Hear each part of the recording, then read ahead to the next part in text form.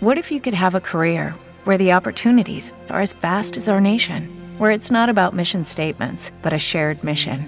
At U.S. Customs and Border Protection, we go beyond to protect more than borders. From ship to shore, air to ground, cities to local communities, CBP agents and officers are keeping people safe. Join U.S. Customs and Border Protection and go beyond for something far greater than yourself. Learn more at cbp.gov/careers. Lucky Land Casino, asking people, what's the weirdest place you've gotten lucky? Lucky? In line at the deli, I guess? Aha, in my dentist's office.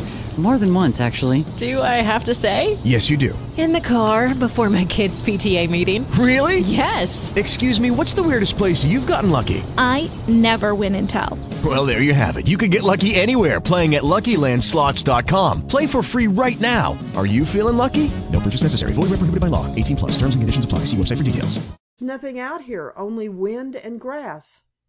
Don't you think we'd better use some of our stored-up wood? Lige, who was just returning from a prolonged chase after Ruth's sunbonnet, suddenly stopped short and pointed away across the prairies. Joe turned and looked, then remained staring. "What in the name of goodness!" he ejaculated. "Look, Mother, what are those things over there?" called Lige. "Do you think they are some kind of animals?" "Sheep," ventured Sam, staring away intently toward where a number of dark objects were moving rapidly toward them from the south. "No, they're too small for sheep," said Mrs. Peniman, puckering her forehead and narrowing her eyes. "What in the world are they?" "They've got a queer gait," cried Joe, "and they're comin' a-whizzin'. Could they be wild turkeys?" "Oh, no, they're not fowl of any kind." "Will they bite, Mother?" queried little Mary. "Maybe they're coyotes," suggested Paul. Just then Mr. Peniman, who had been out looking after the horses, appeared. "Look, Father, what are those things over yonder?" cried Lige. Mr. Peniman shaded his eyes with his hands and gazed intently out over the prairies. Then he began to laugh. "Hurry up, boys!" he cried. "Here's the stuff for your fire coming to you. Catch as much of it as you can as it goes by, for I warn you that with this wind it won't wait long on anybody." "But what is it, Father?" asked Joe curiously. "It is called tumbleweed. It is a sort of bush with a small, slender stalk. During the summer this bush grows almost round, and when the fiber of the plant dries, the stalk becomes brittle and the first hard wind breaks it off. Then the bush rolls over and over across the plains, sometimes traveling for miles before a high wind." "Oh!" cried Lige, with a falling inflection of disappointment in his voice. "I thought it might be something interesting." "So it is something interesting," said Mrs. Peniman. "Did you ever see a more interesting sight than that? It looks like a Lilliputian army marching toward us. Hurry up, everybody! Get in line! Let's stop all we can. I know they will make a splendid fire."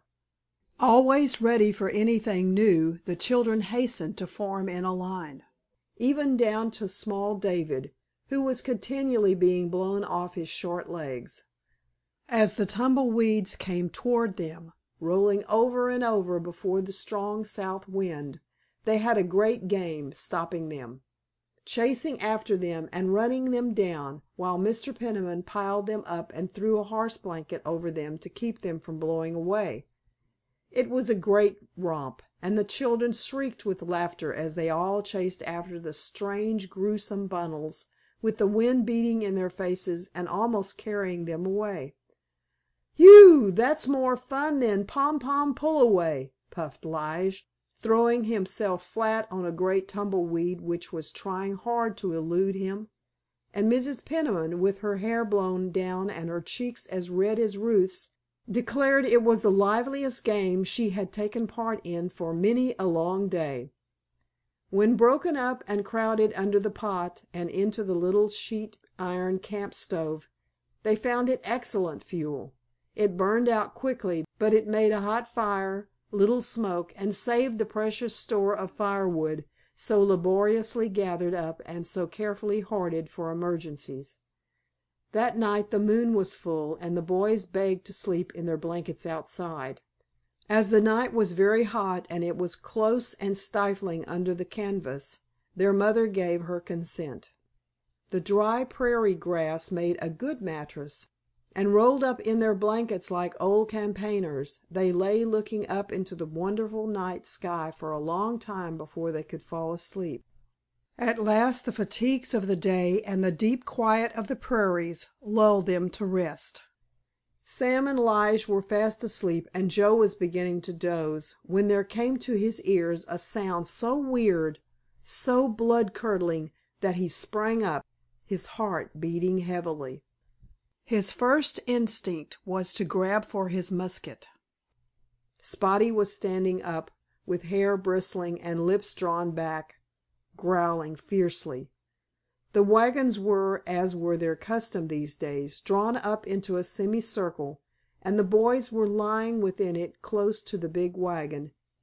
Just back of the wagon the 3 teams of horses were picketed, and just beyond them the cow. As Joe stood listening intently, his musket in his hand, he heard the horses begin to plunge and snort. He glanced at his father, but the sight of the thin, tired face of the sleeping man stopped him. For a moment all was silent as the grave. Then again came the long, hoarse, raucous cry. He stooped and shook Lige. "Wake up," he whispered in his ear. "There's something after the horses." Lige woke with a start and grabbed his rifle as he sprang to his feet. "Where?" he whispered. At the same moment the howling was repeated, and the horses back of the wagons began to rear and snort with fear. Suddenly the cow sent forth a terrified bellow. With musket over his shoulder Joe dashed between the wagons, followed by Lige. The moon was at its full, and the flat surface of the prairies was dimly visible all about them. Outlined against the horizon they saw a number of gaunt, shadowy forms flitting silently.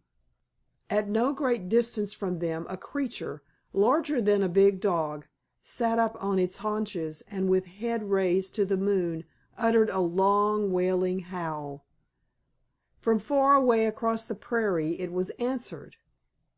And while they stood listening the night grew hideous by the calling and answering of the deep-chested howl of gray wolves. "Wolves! Gray wolves!" whispered Joe. "They are after the horses." Presently, as they stood with suspended breath, dim gray shapes came gliding across the prairies toward them. Almost as they spoke they heard the cow give a terrified bellow, and heard her tugging wildly at her rope. "The cow! The cow!" shouted Lige, and together the boys leaped forward.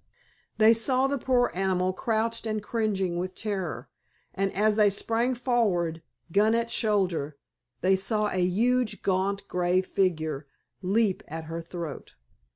Scarcely waiting to aim, Joe shot. The reverberation had scarcely ceased when his father was at his side. "What is it?" he cried. "Wolves! Wolves!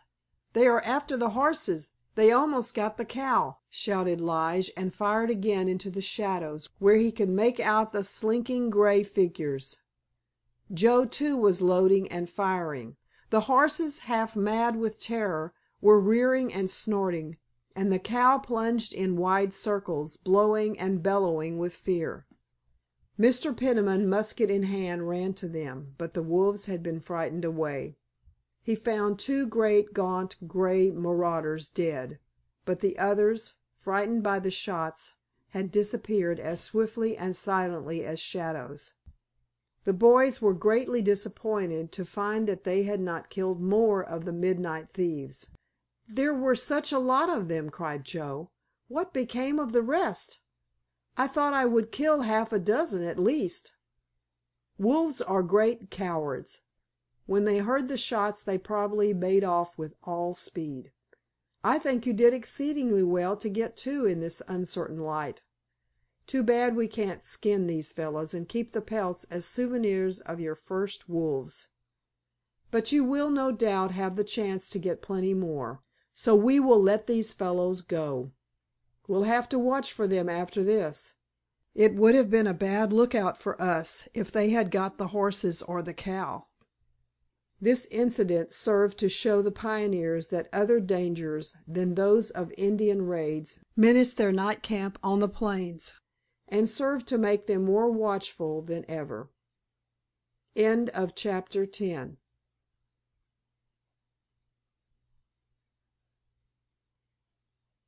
With Lucky Land Slots, you can get lucky just about anywhere. Dearly beloved, we are gathered here today to... Has anyone seen the bride and groom? Sorry, we're here. We were getting lucky in the limo and we lost track of time. No, Lucky Land Casino, with cash prizes that add up quicker than a guest registry. In that case, I pronounce you lucky. Play for free at LuckyLandSlots.com. Daily bonuses are waiting. No purchase necessary. Void where prohibited by law. 18+. Terms and conditions apply. See website for details.